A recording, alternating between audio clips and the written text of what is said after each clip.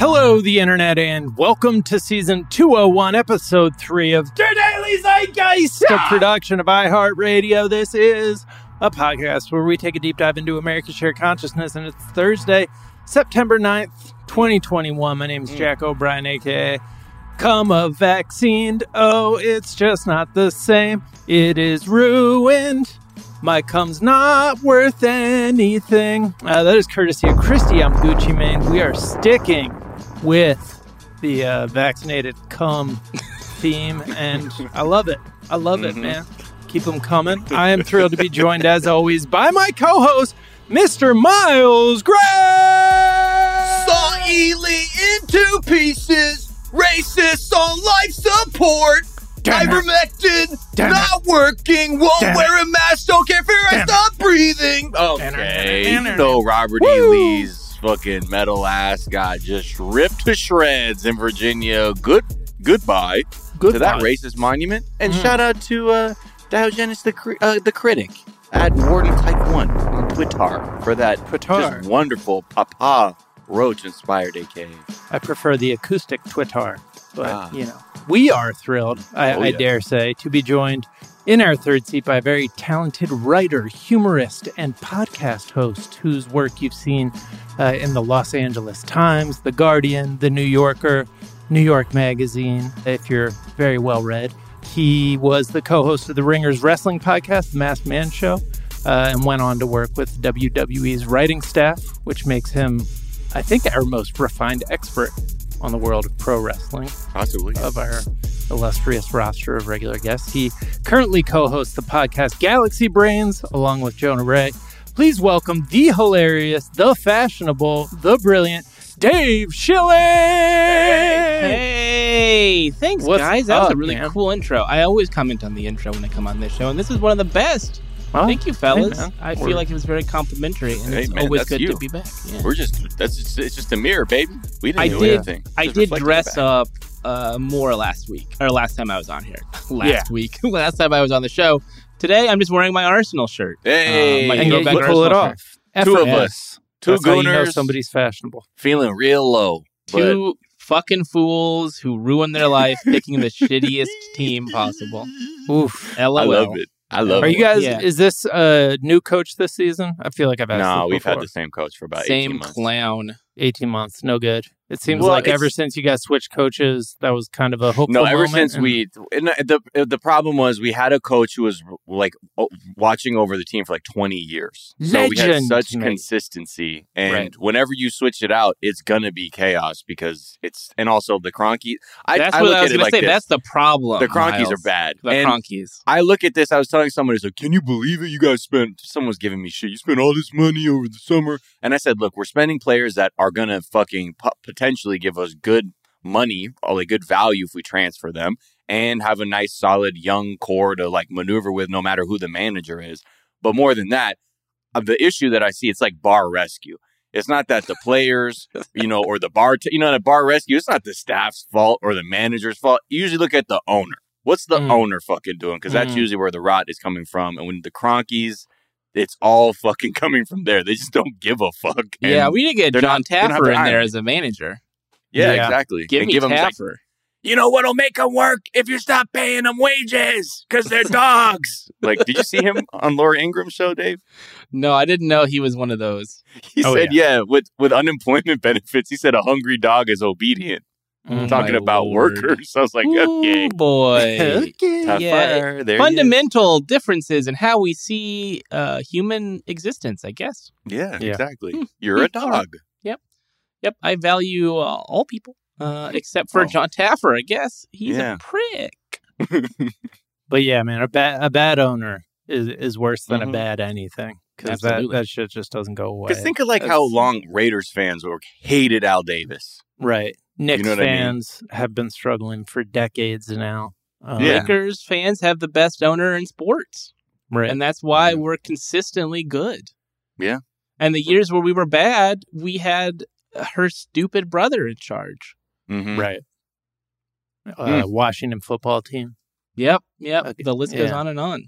Yeah, I'm sure. Like, the people. That's like what people of the world unite to overthrow the owners of their favorite teams. So we can live in a better world. Yeah, we should own all of our favorite sports teams. They should be owned by the city, the fan base, or the fan base. Yeah, absolutely. Go Isn't Green that kind of what the Packers are? Yeah, and they've been consistently good for a long time. Yeah, yeah. Who would have guessed? If you just empower the people who care the most, things will happen that are good.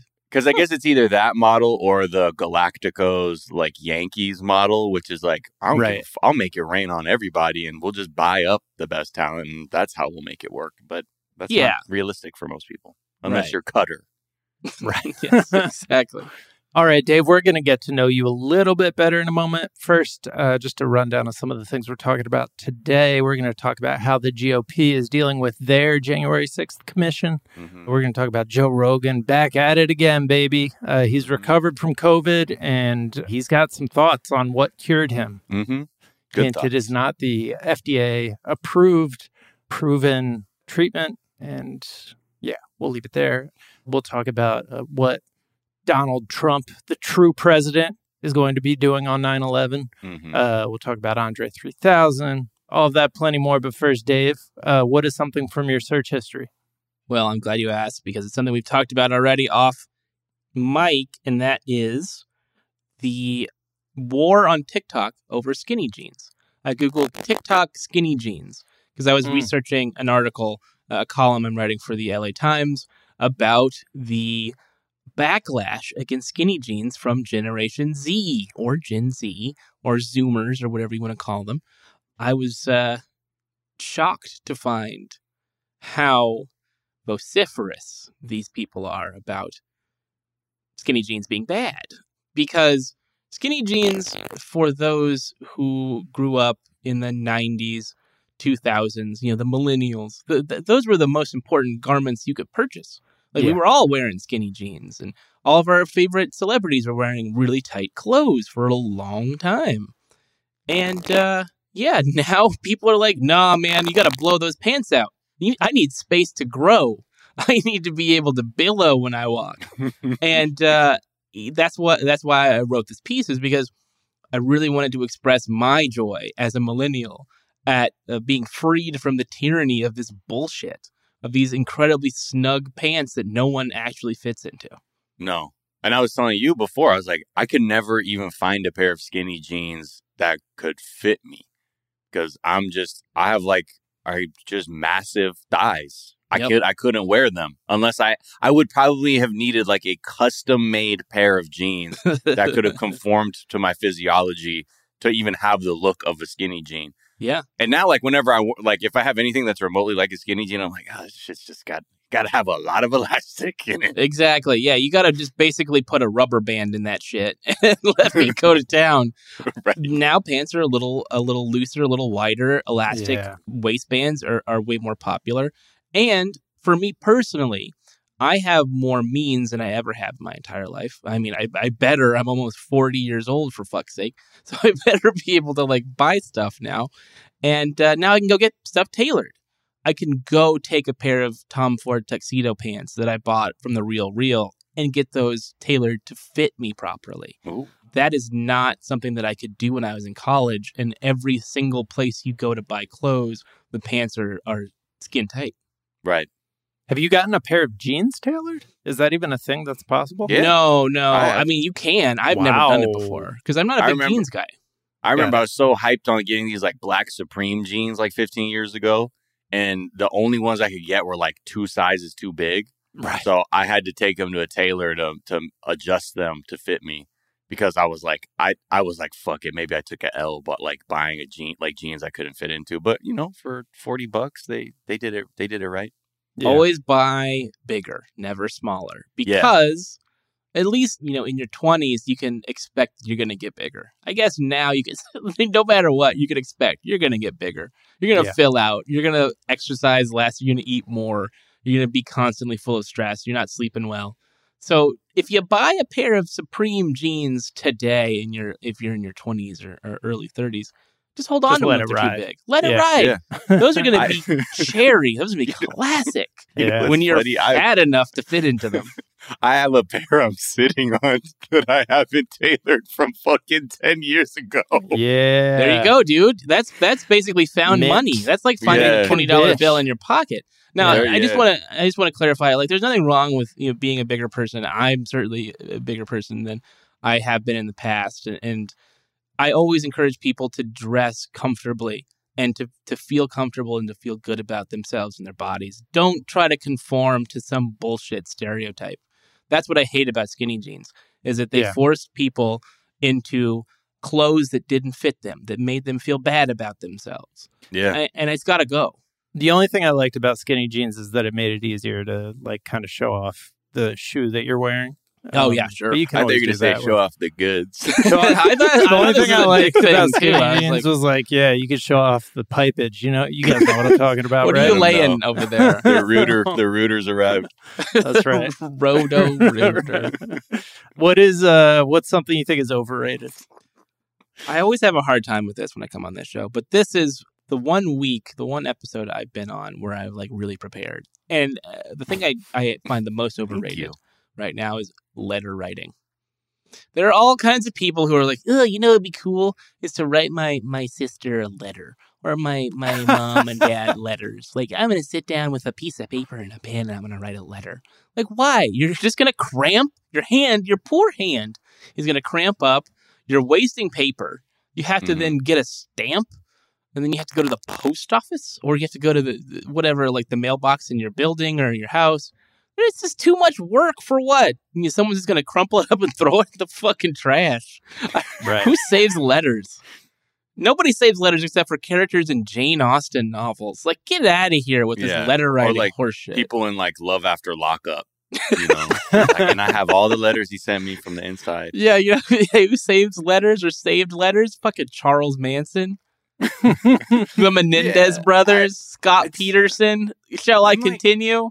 Who is it for? I mean, because I try and look at it practically. The reason I don't write letters is because I have much quicker ways to communicate with people. And I guess I'm not too attached to like, I guess the whimsical or the value that makes letter writing sort of attractive.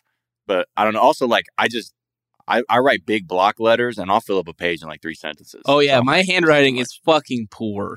Right. That's another thing. But my mother has beautiful handwriting and she'll like scent her letters with like perfume, all kinds of stuff. And I'm like, Bob, who gives a fuck? Just send me an email. Type it. Text me. Just don't call me because I don't have time to talk. Just don't verbally speak to me. Yeah, please. Whatever you can do, efficient conversation is more important than good conversation, in my opinion. What's going to be our letter writing? Because I can see why your mother would say email. She loves it because I look at my parents, my grandmother. She had fucking beautiful handwriting, like in a way that I was like, I get it. This is like graffiti for people at home. Like they're like, let me throw up this beautiful letter. But I'm trying to think of what our dated sort of mode of communication that we'll insist on. Then people will be like, we're off that. We're all meeting in the metaverse, ho. I mean, I think there's like a classiness veneer to letter writing that like still persists with some young people. Like that it's like artisanal emails. That's why I fucking hate it. Artisanal email thank you note. And but I guess, there is something about getting a nice handwritten note, after the fact as a gesture. I see the value in maybe like as a gesture. Give me like a fucking card. I've found myself being like, oh wow, look at that. That's handwriting. That's a little more effort. Card. Go to Hallmark and get me a card. Go to Papyrus if those still exist. Give me a greeting card. Thanks. Signed whoever, Miles. Like, I don't need you to write a fucking tome about how great my wedding was. Just get out of here. Do you feel pressured to then return it? Is that part of it? Yes, of course. Hell no. Yeah. You have essentially given me extra work. Yeah. By doing the work yourself, you have forced me to give you the labor that you have so graciously bestowed upon me. No, thank you. If I don't do it, then I'm the bad guy. And in a sense, it's ableism because I do not have the ability to write. My handwriting fucking sucks. I'm left-handed. It's I'm like horrible. all over the place. I smudge the shit out of it. So it's like wagging in my face their ability to write beautifully, and it's just they don't understand what it would be like if I tried to write them back. It would be an ordeal for both of us. I think our version of it, our generation's version of this sort of artisanal horseshit, is AOL Instant Messenger or GChat. Right. You know, it's like already dead. Yeah, it's already dead, but we're like, oh, remember when you come home from school and you just like talk all night with like your crush, and you'd send, you know, little emojis that weren't actually emojis because you had to use like a colon and parentheses to make a smiley face. Yeah, I remember that. It sucked. It was not that great. Yeah. It was fine. It was a mode of communication. That's it. I don't see anything like cool about it. Oh shit! Are you playing the sound? I was like, "What the fuck is that?" Oh my god! Wow! I am about to pop out of my trousers here. Oh shit! This is so exciting. I know you're hitting up Smarter Child and saying, "Hey, what time is Mortal Kombat playing at the AMC North 6?" Yeah, where are we riding to tonight, boys? Or just like flirting with a girl all night and having like a really intense conversation that amounts to absolutely nothing. Oh boy. Yeah. I think she really likes me. Oh, I wonder what it's going to be like at school tomorrow. Which I guess makes sense why like on like app dating is it has like kind of similar energy, but most people don't have the same passion for it like we did AIM, because a lot of people are like, it's just like I'm dating over text. I'm like, that is pretty much the only way I was communicating with people at a certain point. Right. Yeah, we weren't allowed to have phones in our rooms. We had cell phones, but like they weren't. Yeah. We didn't have iPhones at the time, so it was just like, well, we'll just get on AIM and we'll figure it out. Get on AIM and just have very lewd conversations over text in someone's family room.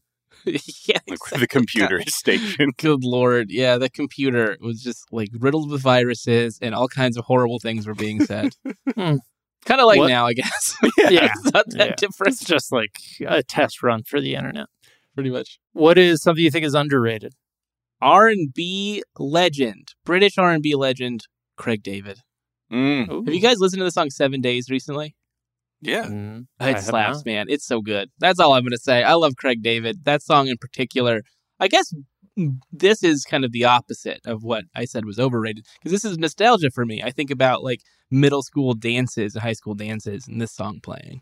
If you haven't ever heard this song because you're incredibly young and you don't remember, this was a radio hit. This was on MTV all the time. Craig David had hair that looked like it was painted on, because that was the style back then, is like black men with hair that looked fake and really, really well groomed facial hair.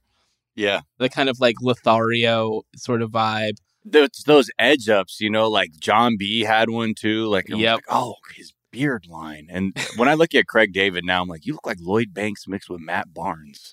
But he does have a little Matt Barnes in there. Yeah, but he had swag in the day. He had swag. His album, it was off his solo debut album, Born to Do It.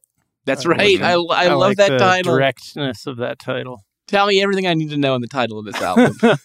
What were you born to do, my friend? It. Yeah, that's right. It. That's right, baby. I mean, Fill Me In is another, that's another jam. Another Craig David banger. Yeah. There was one I caught when I was really into that show, People Just Do Nothing. Like, they were doing this thing on the BBC where they would do like these garage takeovers on BBC Extra, and they would have all these like garage MCs coming out and like spitting, and they had Craig David come out and he sang he started rapping, and he actually was kind of nice with it. Yeah. And then he started singing Fill Me In over the Justin Bieber or like Where Are You Now beat. And like he kind of did a remix, and I was like, "Oh shit, this shit goes okay." Craig David, yeah, he's still a superstar in the UK. He hasn't fallen off at all, but here he's just been kind of lost to time, sadly.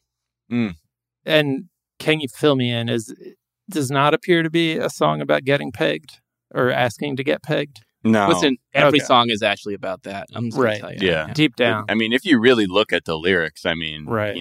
Can you fill me in? Come like, on. Can you starts fill me in? with What that you question. want? What you want me to do? Yeah. Can you fill me in? He was born to do it. Look, it's all there. Come on. You don't need a map to figure out what the fuck he's talking about. Okay. I was checking this girl next door when her parents went out. She phone said, "Hey, boy, come on right around." You know what I mean? For pegging. Come on, So right I knock at around, the door, around you were where? standing Where with a bottle fudge of is red made? wine ready to pour. I mean, right look, around you the got corner. you got the wine ready, dressed in a long black satin and laced to the floor. So I went in. Then we sat down, started kissing, caressing, told me about jacuzzi. Sounded interesting. So we jumped right in. I mean...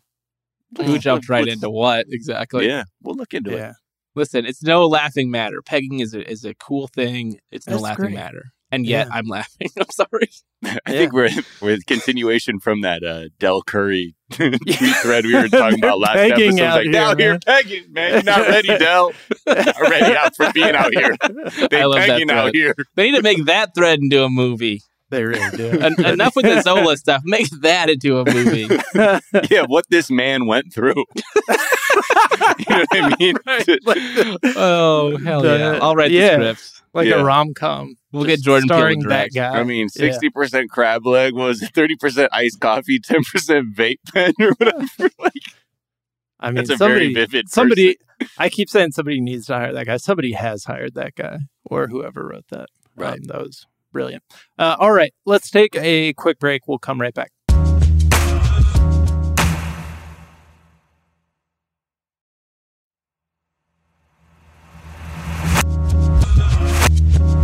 And we're back. And yeah, so the Republicans are, taking the January 6th, investigation that they're doing, their separate one, about as seriously as you would expect them to. But they were not too long ago talking about how they were here to find justice, bring justice. Dude, Kevin McCarthy pulled up. He said, I don't need the bipartisan commission, even though that would have given us a lot more room to fuck around and, alter the course of the investigation. And we don't need it because we will do our own. We'll do our own. Well, it looks like they aren't doing anything at all because it's been a long time and we haven't seen anything meaningful in regards to any kind of investigation, aside from the fact that they seem to be like, we got to know what happened with the Capitol Police. Why were they so ill prepared? And I think that was just because they knew that was a way they could eventually put like Nancy Pelosi into focus. So there's a couple of things that there are a lot of people on the Hill are saying, like, look, the whole thing is none of these people want to fucking engage in a real investigation because all roads are going to lead back to them or Trump. It's not going to end up being Antifa and the fucking, ghosts of, murdered black men who, took over people's bodies to take over the Capitol. Like Candyman. Yeah. Right. There's a bunch of dudes with hooks for hands. They're like, fuck America. Right. And they said one anonymous Republican aide said, quote, none of us want this to be a priority. I don't think there's any member that wants to serve on this committee. Wait, who said that? This is a Republican aide, who's just giving a quote. So like off the record. Yeah, off the record. They're like, dude, this is just, it's radioactive. It's like one of these things that Republicans have to do where they have to have the appearance like they aren't just here for the absolute, like, just deterioration of the country and be like, yeah, we got to look into that, but we can't because it's all theater. It's all a way to deflect, to delegitimize the actual investigation, the actual hearings, to say, well, we didn't participate. Well, what'd you do instead? Oh, nothing. Yeah. But it's a sham anyway. Like there's nothing that they can get out of this, as you said. Like even if they were to try to do something and like bring out experts who were on their side, it would eventually bite them in the ass. So they're just going to run out the clock and hope that they win the Senate back. Well, I think they're actually, so it seems like their strategy is going to be to like dig in. At least some of them are digging in and being like, the people who got arrested are political prisoners. So just like basically doing the most like it's just the performative shit because performative. They say, in this article in the Daily Beast, they're talking about how especially the political prisoner angle is a good talking point for someone running for office because it doesn't necessarily, it helps make them look like they're still on their side. And even if maybe they didn't vote to overturn the election, by calling those people political prisoners, it sort of like realigns them to be like, no, like I get it. Maybe I wasn't doing the things that you were demanding of me, but we will miscategorize them as political prisoners. So show you, I understand the oppression that's happening. Yeah, it's all designed to shore up their base going into the midterms and an attempt to win back the House, which would then kill these investigations. Mm-hmm. That is, of course, something we don't want to happen. Right. And you have to hope that turnout is the way that it needs to be for these elections to swing the right way. Because they're certainly not going to do anything to combat the voter suppression aside from being like, hey, man, I guess activists just got to work harder, huh? Right. Like, yeah, it's been an escalation. It's been an escalation, and it will continue. Like, they will pass laws, and then the other side will say, all right, here's the loopholes around these laws, and here's how we're going to make sure that we can bypass these things. But it's a war of attrition because it's just going to continue happening, and then people are going to feel disenfranchised, and then things are going to get ugly. Yeah. I mean, what happens when people truly just are like, fuck all of this? Like, what's the point in supporting these people, these clowns who are moving at a snail's pace for just the theater of it all? Yeah. It's a war of attrition where the Democrats are not doing the things they need to do to, like, they're not fighting back. They're just kind of letting them make these changes. And then, well, I mean, I want to give a lot of credit to the Texas Democrats in their state legislature doing what they could. Eventually, it was going to pass, but they were able to forestall it as long as they could, and they drew a lot of attention to the issue. That's the best they could have done. Sure. The thing that is really problematic is that we can't get any sort of voter right legislation passed in Congress. Yeah, because the most that happens, all this attention's brought, and then all we hear is Chuck Schumer be like, yeah, we really got to figure out the filibuster, huh? Yeah, well, what are we going to do? Text Schumer to 27498 and pledge to pay $10 so that we can fix the filibuster. Yeah, exactly. And that's all it's all just campaign finance. It's just how do we get more money out of these people? How do we dupe these rubes into paying us more money? That's all it is. And they don't care if anything changes. They just want your money. Yeah, well, it's just easy fundraising, you know what I mean? Because then you don't have to go on the road to actually do a lot of fundraising, or maybe the lobbyists aren't packaging your funds well enough for you, then just send a couple emails, move on the case. Every fucking email I get is, this is the end of the world, Dave. This is it. We're all Dave, can we count on you to stand up for democracy? I'm sorry, am I the fucking president? I'm sorry, am I the majority leader in the Senate? My $5 is going to do what? Where's that $5 going to go, huh? Yeah. You want to tell me what it's going to be for? Send me that clip of Chuck Schumer acting like Tony Soprano, acting like, get out there and crack some fucking skulls to get this filibuster reform passed, because that's not the energy they have at all. It's just like, he's just sort of like, hey, you better not. You better not. Don't do that. Don't do that. And then it's like, okay, but they don't give a fuck. And then you have people in the Senate like Dianne Feinstein who are very clearly in cognitive decline. And people have said, like, yeah, she's pretty, like, I don't know. She has a hard time remembering stuff. And we're all just like, okay, that's fine. So the governor of California, Gavin Newsom, is being recalled and might be replaced before she dies, which she will sooner than later. I think I've talked about this on this show before. But the greatest problem with our society is that people refuse to retire. And I'm talking about rich people, not normal people. Normal people are like, yeah, I'm going to go to Cancun. I'm going to mow my lawn every morning, drink an iced tea, watch Jeopardy, and go to bed if you even can retire. Exactly, if you can. If you're able to financially. But these motherfuckers are just like, I refuse to quit doing my very high-paying, powerful job. Right. If it's, a Supreme Court justice, if it's a senator, if it's the Speaker of the House, none of these people have any interest in stepping aside for the good of the country. None. Because that's not their first priority. And Republicans are taking advantage of that. All of those old bastards have stepped aside. Or if you're Mitch McConnell, like, you just throw up your hands and say, well, I mean, this is the party. I support the party. This is what I do. And then all of these ghouls, these very young ghouls like Madison Cawthorn, keep popping up out of nowhere. Matt Gaetz, Marjorie Taylor Greene, all of these younger people who are amassing power amassing political influence and amassing support. Every single day. They're on Fox News all the time. They're constantly being puffed up by the establishment of the Republican Party. Yeah. And the Democrats are like, AOC, I simply don't agree with her because she's a socialist. Right. Or Ilhan Omar is a Muslim, and so we need her to back Israel and denounce the PLO or something. You know, like, Rashida what is Tlaib this said the F word. So, Yeah. I mean, please, everyone, let's not consider them. And like, there's a lot of energy there with a lot of these younger people coming in, because I didn't see anyone except for Cori Bush really make a fucking stink about the eviction moratorium ending. And she had to really, to do what she knew how to do as an organizer and activist, and just said, fuck it, I'm going to sleep on the steps if they don't understand what's at stake here, because everyone else would rather just go on break.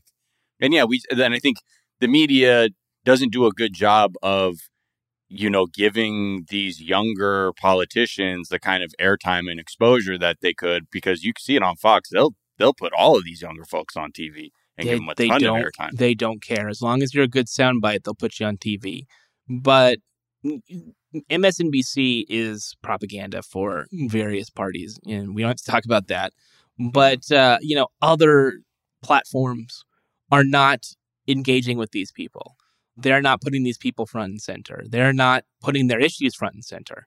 But if Matt Gaetz says something ludicrous about, America being under attack from Antifa, that's front page news. That's news. It trends on Twitter. All of these things that are incredibly unhelpful, but help him to get his message out and to launder his image when he is under investigation.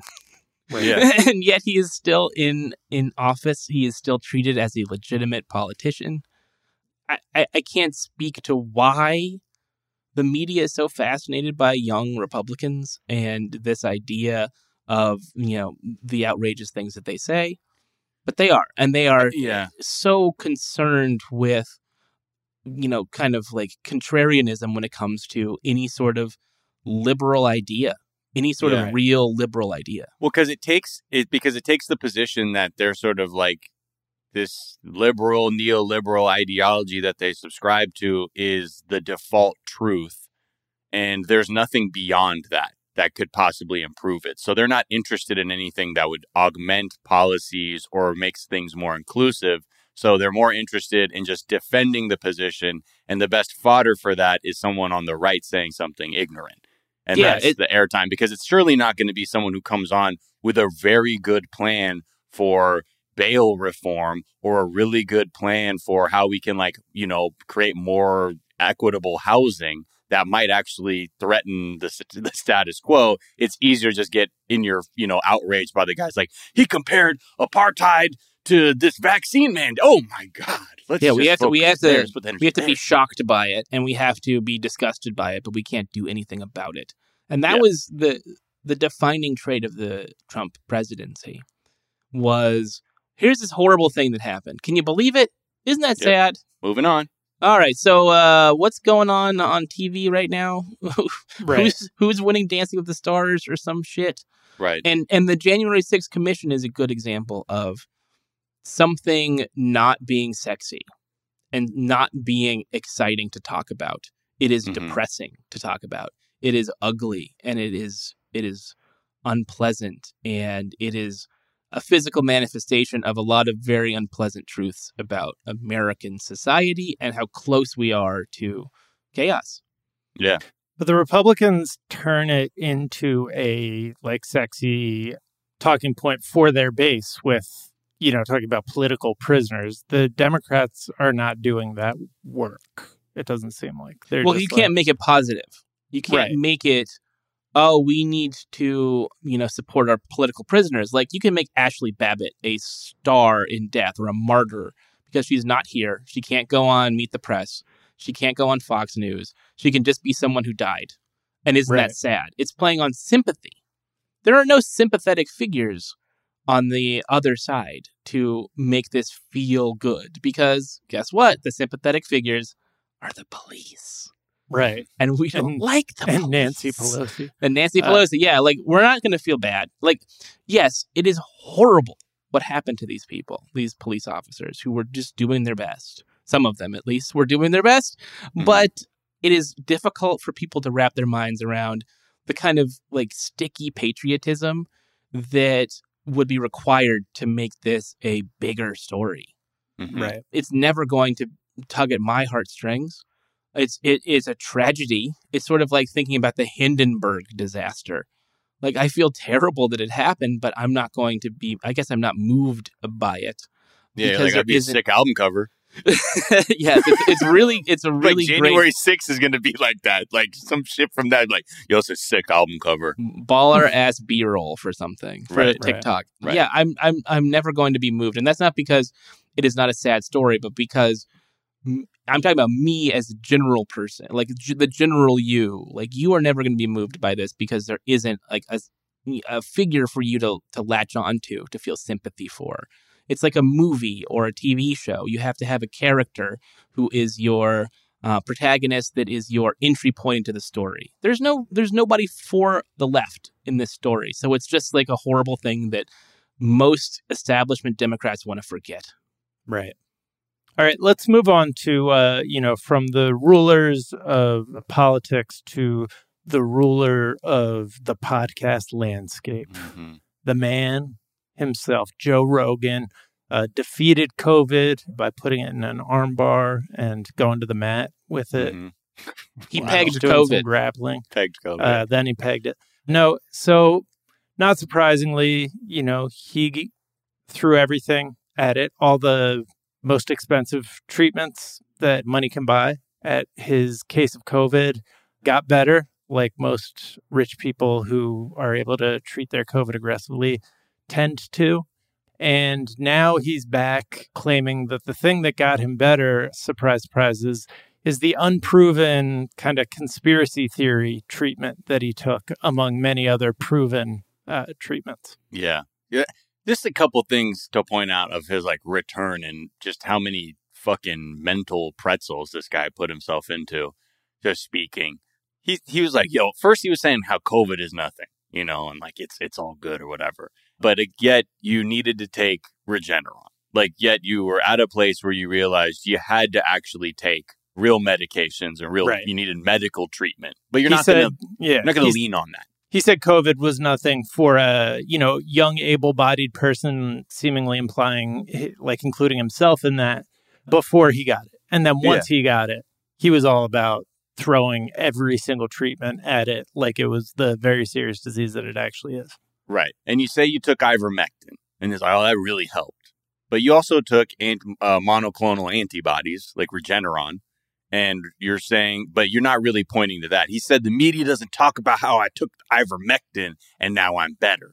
But he's also not saying himself that you actually took an FDA-authorized treatment in Regeneron or these monoclonal antibodies, and that may also have been the reason you were doing better. And then he goes on to say, oh, I don't trust the whole vaccine scheme because big pharma, you know what they're trying to do? They're just trying to get rich, man, trying to get you to take these vaccines so they can make more money. Yet the maker of ivermectin is fucking Merck. So which big pharmaceutical company are you like? I don't even understand. Yeah, but like, he's talking about the farm animal division of Merck. So it's very different. That's more of a scrappy upstart than the human being division of Merck. I mean, right, exactly. So that storyline is the thing that he has like clung on to, because it is like, I didn't realize that ivermectin is both like used for horses and farm animals, but it's also used for people, not for COVID, but for like as an anti-parasitic drug. Yeah, an anti-parasitic.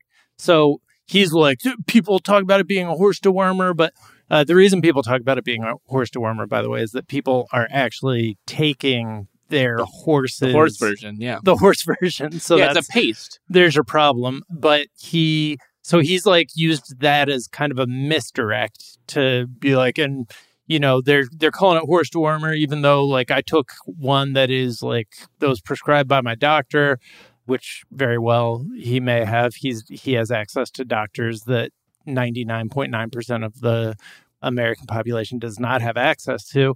But then he says he does not have access to. But then he says he claimed that the reason ivermectin is not being approved is to force vaccines on people. Like that's he said, there's a lot of speculation. What? So, when he starts off with, there's a lot of speculation. It's the Trump equivalent of a lot of people are saying that. No, they're not. No, they're not. One of the speculations involves the emergency use authorization for the vaccines. That in order for there to be an emergency use authorization, there has to be no treatment for a disease. That's not true, but just complete and utter. This is where he's, bullshit. That's his worldview. He's going to have to reinforce it all the time and use whatever loose, spurious claims that he can to back it up. Because the big thing, especially with the ivermectin thing, he talked about is in Japan, the government said they should use it to treat COVID. Not fucking true. Right. There was the chairman of the Tokyo Medical Association cautiously, supported the treatment, but the association themselves, nor the government, was just like, no, we're not authorizing that. This is what this one guy said out loud at a thing. And that turned into this whole social media claim that, yes, in Japan, they are using it to treat COVID. And no. Yeah, well, I mean, at the end of the day, it really is just virtue signaling for a different kind of virtue. And that virtue is contrarianism. And Joe Rogan became very rich and very famous by being a contrarian and saying the opposite of what he's supposed to say. And that's what Spotify paid millions and millions of dollars for, is for him to say, nah, that's bullshit. And here's why. I read this thing in this study on this website that is just a bunch of letters strung together.com. And apparently all the shit you read about eating healthy is bullshit and you can just eat whatever you want. Or you should just inject steroids into your cock and then it'll get really big and awesome. Like, that's all it is. It's just idiocracy on a microphone. It is just... It is a hair away from InfoWars. Right. It is a palatable, more mainstream version of InfoWars. And if you listen to this stuff, you are being given false information, you are being manipulated, and you are being bilked. In the same way that he is saying that the pharmaceutical industry is bilking people through the vaccine. Right. He is saying, listen to my show, subscribe to Spotify, buy this merchandise. He's stealing from you, folks. He's stealing from you every single day by giving you horseshit that you want to hear. Mm-hmm. Yeah, that's it. He knows you want to be told that the vaccines are bad, they don't work, that you can just take some pills that you get from a shady website, or worst case scenario, because you can't get the pills because there's a run on ivermectin and a shortage for people who actually need it. You can go out and you can get the paste from fucking Cabela's or something. Right. That is what it's all about, and you're being taken advantage of. Yeah. Well, he laughs his ass off in his $15 million mansion. All of these people telling you not to take the vaccine are rich enough to not take the vaccine if they don't want to. Yeah. Or they're they living take it in a completely different reality. Yeah, or they take it and they don't tell you. It's not your business. Right. Yeah. Well, I mean, this is just it. He's not going to stop. People aren't going to stop listening. And Although it seems like his numbers took a little hit, though. Well, they did because Spotify. It's not free to listen to anymore. It's paywall, yeah. It's really hard to get someone who is listening to everything on one platform to switch. And so all of these exclusive to Spotify podcasts are seeing a drastic reduction in their listenership. Now, that's not to say that people don't end up going onto YouTube and listening to the show, because I think they're pretty available. A lot of people listen to on YouTube. Yeah. And they can, monetize it pretty easily on YouTube if they have to. So they're doing just fine. There's no problem there. And that's the internet, man. It's such a free for all that you can get your stupid message out anywhere you want. Yeah. And just keep gaining and gaining and gaining. I mean, that's what we've seen, like whether it be Facebook or Donald Trump or, and you will keep gaining momentum until something stops you. Yeah. Until you are the richest human who has ever existed in Jeff Bezos' case. All right, let's take a quick break and we will be right back.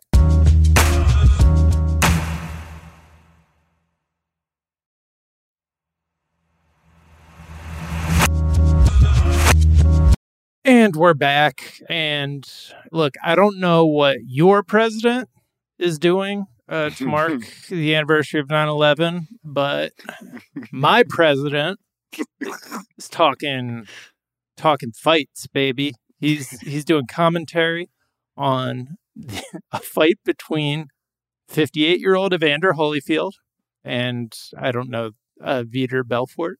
Yeah, Vitor Belfort, yeah. I'm not familiar with his work. Dude, Donald Trump, one night, sick-ass commentary with Don Jr. at the Seminole Hard Rock on the 20th anniversary of 9/11. It's just this one fucking... I just love the way it's being billed. Fight, the digital streaming service carrying the Saturday pay-per-view event, announced that the former president, along with his eldest son, will, quote, offer their perspective throughout the night, including during the headlining fight between Evander and Vitor. Okay, sure. I mean, that's this is my bigger thing. More than like with all these factors, you got Trump, you got Evander Holyfield, and a fight. Is this going to do Paul Brothers race war pay-per-view levels of revenue? I don't think so. I don't think so. Yeah, and that's got to hurt for Donald Trump. The Paul brothers are the biggest heels in America, to use a wrestling term. Mm-hmm. People want to see them lose. Right. Yeah. And they've booked this, they've scripted all of this to perfection, because every time you think this is the one, this motherfucker's going down, he's fighting Tyron Woodley, oh, he's finished. And of course, right. Wait, he withheld his fighting the last couple rounds? Yeah, it just goes to a decision, and then he wins because they're going to wait and wait and wait and wait and wait and wait and draw it out for as long as they can before they finally have him lose. Yeah. Do you think now, because a lot of people suspect, obviously, like when he fought Mayweather, they're like, dude, Mayweather could have fucking absolutely he was knocked out at a certain point. You know what I mean? And he held him up. And then with Woodley, they're like, he got him a few good times and then looked like he just sort of ceased fighting towards in the later rounds. And so a lot of people are like, they're all just getting the check to lose or it's a whatever. Work. Yeah, exactly. That will there be someone who stealthily says, yeah, I'm down for that, and just knocks the shit out of him in the ring? He's like, I went off script. Sorry. A lot of I money. couldn't do it. A lot of money money at I mean? stake there. Yeah, there's a lot of money at stake. There's a lot of contracts that I'm sure are done. You get secret. sued. It's like, you weren't supposed to knock him out. We're suing you for that. I think it would actually end up being better. Like, as a wrestling mind, as a person who wrote for professional wrestling, understands wrestling pretty well. Mm-hmm.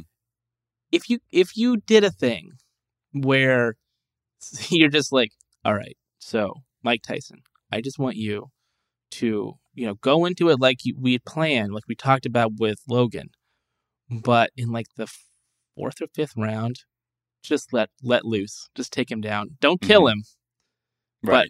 But knock him up a little bit, put him on his ass, have him be knocked out, because then the rematch is even bigger.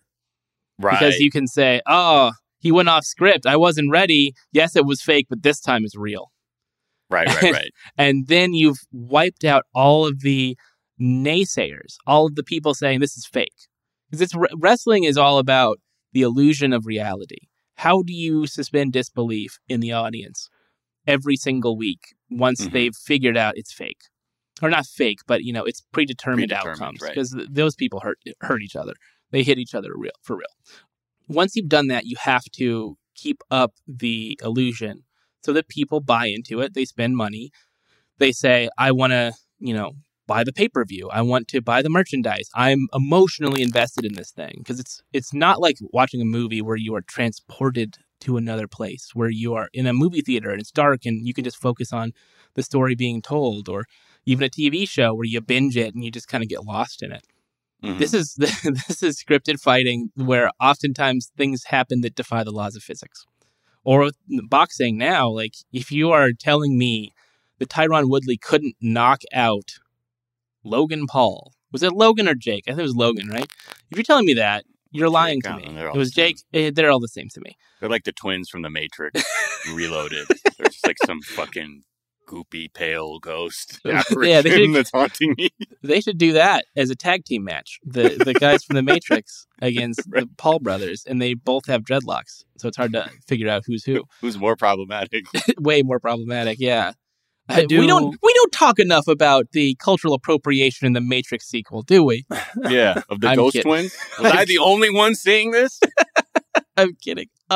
Anyway, yeah, like this is the perfect way, my plan, to get people back on board, because I can see the steady loss of interest.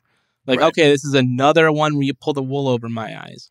Once you've made it clear that your shit is not real, people are going to start tuning out. So think Right. about it. So then out he'll there. need to get knocked out. Yeah. He's going to have to get knocked out, and they're going to have to be like, look, it's real. And then you do Right. the rematch, and then he And wins. then he knocks out Mike Tyson. Yeah. Then you do, and then you do the blow off. You do the third fight. right. Right. You get the trilogy. Exactly. It's a rubber match. That is where the real money is in the rubber match. Two details of this that are intriguing to me. One, that he's doing this commentary, the Donald Trump Mhm. fight night commentary. One is that he's doing it with Donald Trump Jr., who he like plainly despises. And like, I feel like over the course of just like a long like conversation where you're just kind of riffing, that will be evident. And also he is really bad at talking about 9/11. Like Right. he on like just hours after the towers fell, he like bragged about how one of his buildings was now the tallest in downtown Manhattan. And This is why you put it behind a paywall. That Right. way only the people dumb enough to order this pay-per-view will see it. But oh man, I kind of want to watch it because it's Don't just- do it. Do not support this. This is the worst thing in the entire world. You're Yeah. paying their legal bills by Yeah, buying that's this true. pay-per-view. That's That's all true. this is. And I'm sure that's why Donald Jr. is involved with this too, because we see his sniffling ass on Cameo. Like, Yeah. he's probably looking for anything to be like, all right, fuck it, Dad. You know, it's in Florida. We barely have to go anywhere. And you just say a couple things about how Holyfield's a great champion, and then say that the election was stolen, and then donate, and then we'll be good. He went to a MMA fight and like they didn't show him. And I think he was like pissed off about that. Like Dana White had to like come out and be like, sorry, like we meant to show him, but like there was a camera miscue. So for some reason he like really wants to like be seen as like a fight presence. Well, I mean, he had a run where he was doing shit like that. I feel like back in the day, like in Yeah. the 80s or something. So Oh yeah, he would be at WrestleMania every year. The Right. WrestleMania 4 and 5 both took place adjacent to Trump Plaza in Atlantic City. He loves that spotlight, so he's getting back to his roots, and that's good for him. Yes. I do wonder.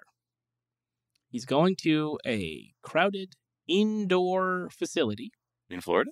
in Florida where mask wearing will not be mandated. Mm. Vaccines will not be mandated. Do you think that this motherfucker shows up wearing a mask? So one thing that I actually think they probably won't even be there because there is a trend Skype in? there is a trend of commentate like Monday Night Football is adding a commentary track, like a place where you can go and watch commentary from Eli and Peyton Manning. Yeah. But they're just like doing it from their garage, their respective garages. Yeah, but you know, he's not afraid of a fucking super spreader event. You know what I mean? Like, Yeah, he's been having them every couple months since he left office. I guess, think yeah, he's going to the show up. operative for word real. is in-person Yeah. commentary. Oh, I they know. did say that? Oh, Yeah, that's like huge. the marketing material is full live in-person commentary. Wow. What Okay. if? Yeah, what ignore me. if, What I mean, if What if? Yeah. he shows up, one, with a mask, and they all get pissed at him for wearing a mask. Pictures are taken of him with a mask, and people get mad. Or what if he gets it again? I mean, he's Oof. vaccinated, so he's probably going to be all right. Not know. necessarily. If there's a bunch of Did he people get that booster? positive tested, or people who are positive for COVID not wearing masks, lots of people, not lots of people, I don't want to spread misinformation, but people are getting breakthrough cases if they are Yeah. around lots of unvaccinated positive COVID carriers. For sure. I'm not But trying then to they're- wish it upon the man. I would never do such a thing. That would be wrong. But what if it There's happened? just a lot of speculations. Yeah. I heard, around it. people are One saying... of the speculations I've heard. People are saying that if Donald Trump were to show up to this event in Florida, the chances are good that he could get COVID again. Yeah. He is an elderly man. I mean, that's where Joe Rogan got it. Yep. Right. Fucking around in Florida. You know? That is what I heard. That's what I heard. There's a lot of speculations. People keep saying these things on television. Got Tucker Carlson over here. In stories. And it's concerning to me, okay? Isn't it concerning? Don't you feel like your world is falling apart? Sometimes I feel like I don't have a partner. Sometimes I feel like my only friend is the city I live in. The city of angels. Yes. Sorry. By that, I, of course, mean the United States of America. Yes. Lonely as I am. Oh, So song slaps. let's talk Andre 3000 real quick. We kind of touched on it yesterday, but just to get into the specifics of the controversy. Over the weekend, Drake leaked an unreleased track from Donda featuring Andre 3000. Mm-hmm. And it was a track on which Kanye disses Drake, but Andre's verse does not diss Drake, and he's come out to say he doesn't give a shit about any of this bullshit. Yeah, it's that track Life of the Party, and I guess it was only played at a very specific private event, which is the only iteration or the only place where this version was heard. But the Andre verse is about mothers, Yet the album version comes out and it's just a fucking diss track. And he says this is his sort of quote on it about how the whole thing went down. He said, "A few weeks ago, Kanye reached out about making me or having me be a part of the Donda album. I was inspired by his idea to make a musical tribute to his mom. It felt appropriate to me to support the Donda concept by referencing my own mother who passed away in 2013.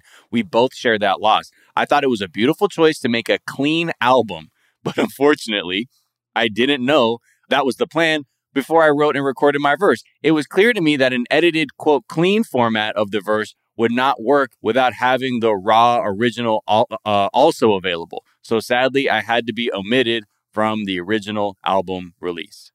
The track I received and wrote to didn't have the diss verse on it, and we were hoping to make a more focused offering for the Donda album, but I guess things happen like they're supposed to. It's unfortunate that it was released this way.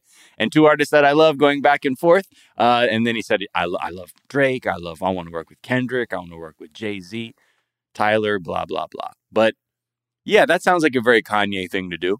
This is going to happen more often, where he brings people in to his process. And he says, I'm going to do this thing. It's going to be great. And he's got those crazy eyes. His eyes are huge. And he's like, I'm going to do this thing. It's going to be awesome. And then he changes his mind 2 weeks later. And he's like, I got to go to the Mercedes-Benz Superdome. Or not the Superdome. But I got to go to Mercedes-Benz Stadium. And I got to live inside of the tunnel. And I've got to just come up with a new idea. Because the thing I did before sucked. And it's okay, you're going to burn a bunch of material. You're going to burn a bunch of talent, like Andre 3000, who's going to be pissed off.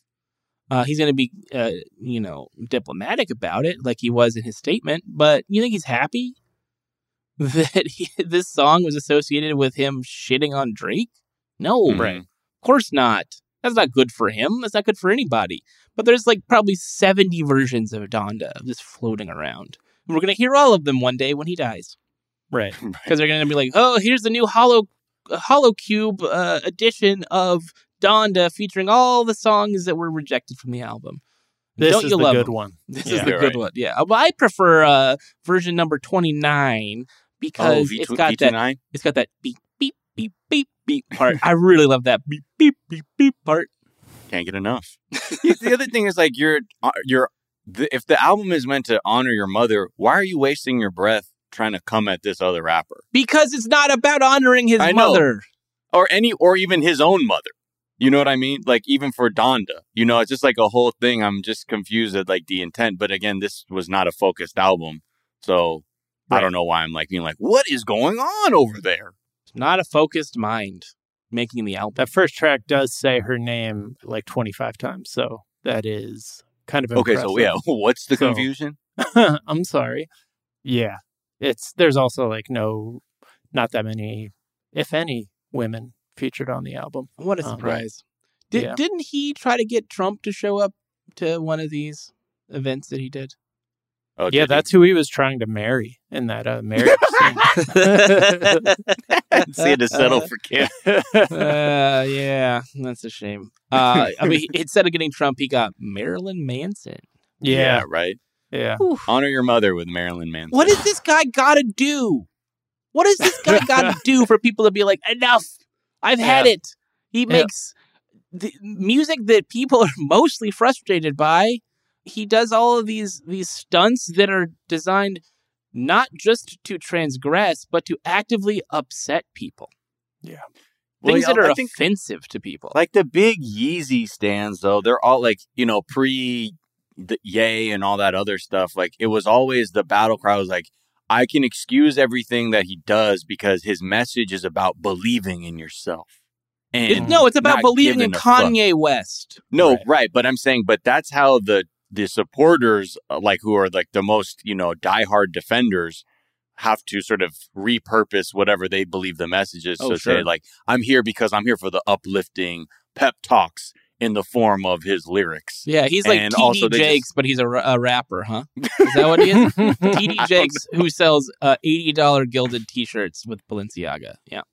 Yeah. And hey, dude, he could buy a weird bulletproof vest with his mom's name on it. Cool. It just bums me out because I see all, fashion writers fawning over it. And I see music journalists fawning over it. And I see cultural critics taking it seriously. Like, oh, he built a version of his house in the stadium. Oh, what does that mean?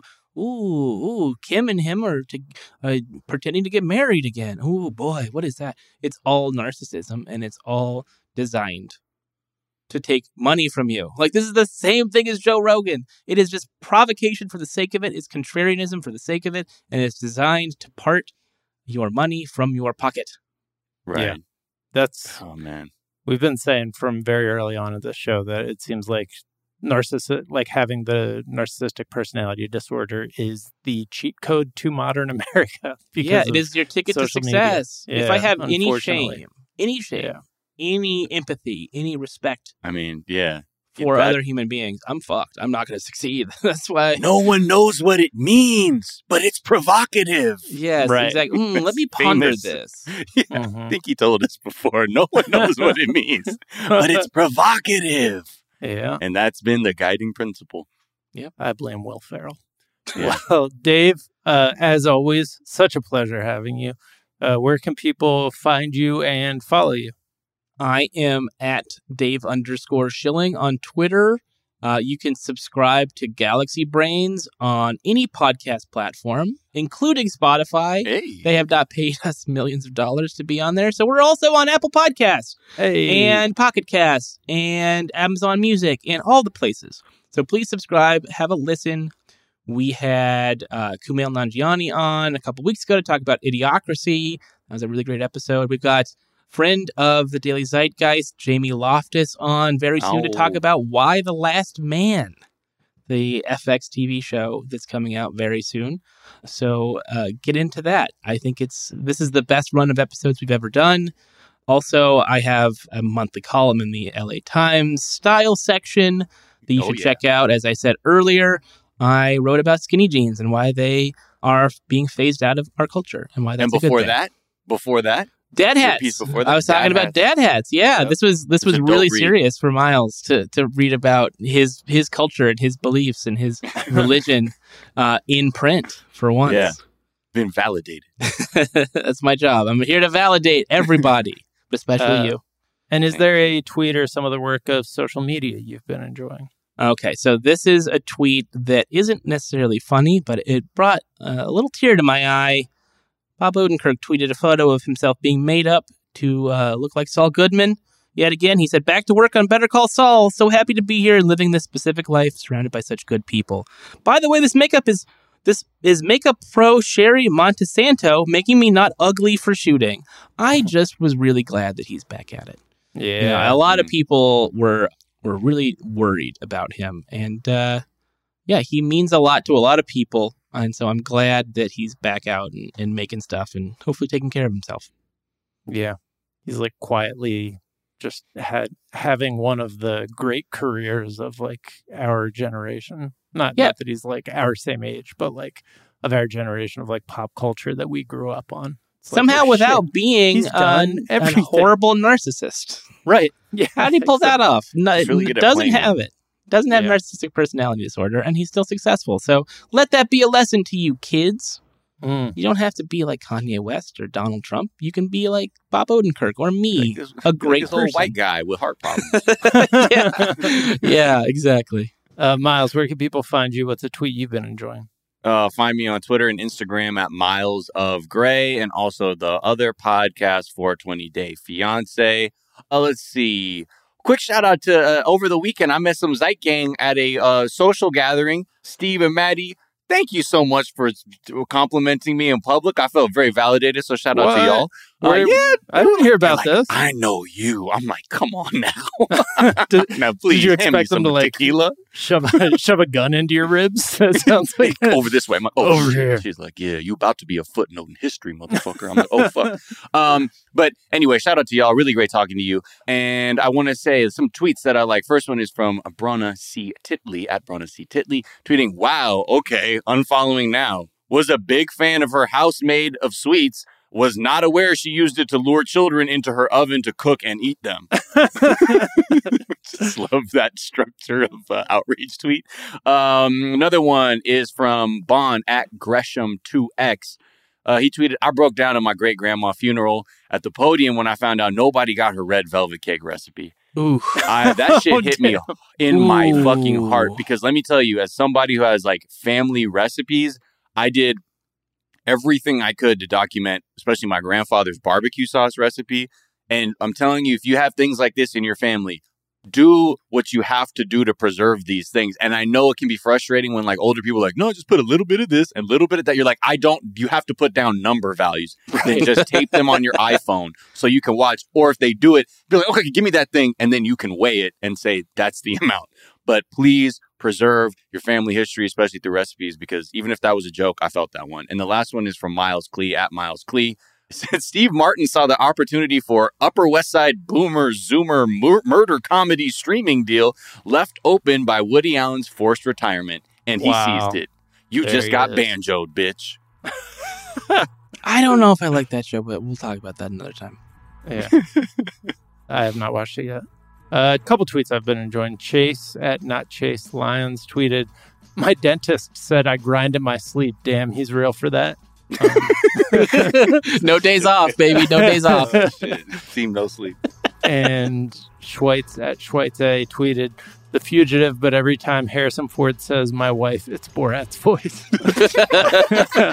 I didn't kill my wife. Get that supercut. Let's get that popping off on TikTok ASAP. So good. You can find me on Twitter at Jack_O'Brien. You can find us on Twitter at Daily Zeitgeist. We're at The Daily Zeitgeist on Instagram. We have a Facebook fan page and a website, dailyzeitgeist.com, where we post our episodes and our footnotes, where we link off to the information that we talked about in today's episode, as well as a song that we think you might enjoy. Miles, what song do we think people might enjoy today? This is a track by El Michaels Affair. They're one of my favorite instrumental bands, and we've gone out on a few of their tracks. You know, famously, you might know them from their, full like instrumental band treatments of Wu-Tang tracks. But this one is one of their new singles. It's called Masterclass, and I really like it because it has like this David Axelrod kind of like, it feels like something that would be sampled by like Mobb Deep or DJ Premier, but it's just they do a really great job of like replicating vintage sounds and things like that. So it's an easy listen and it's a little head nodder. So take this one, Masterclass by El Michaels Affair. Damn, I thought David Axelrod was a Obama administration he is. official. There's many David Axelrods, but the true GOAT is like, David Axelrod, the jazz musician. There you go. And American composer. All right. Well, the Daily Zeitgeist is a production of iHeartRadio. For more podcasts from iHeartRadio, visit the iHeartRadio app, Apple Podcasts, or wherever you find your favorite podcasts. That is going to do it for us this morning, but we are back this afternoon to tell you what's trending. And hey, we'll talk to you all then. Bye. Bye. Goodbye.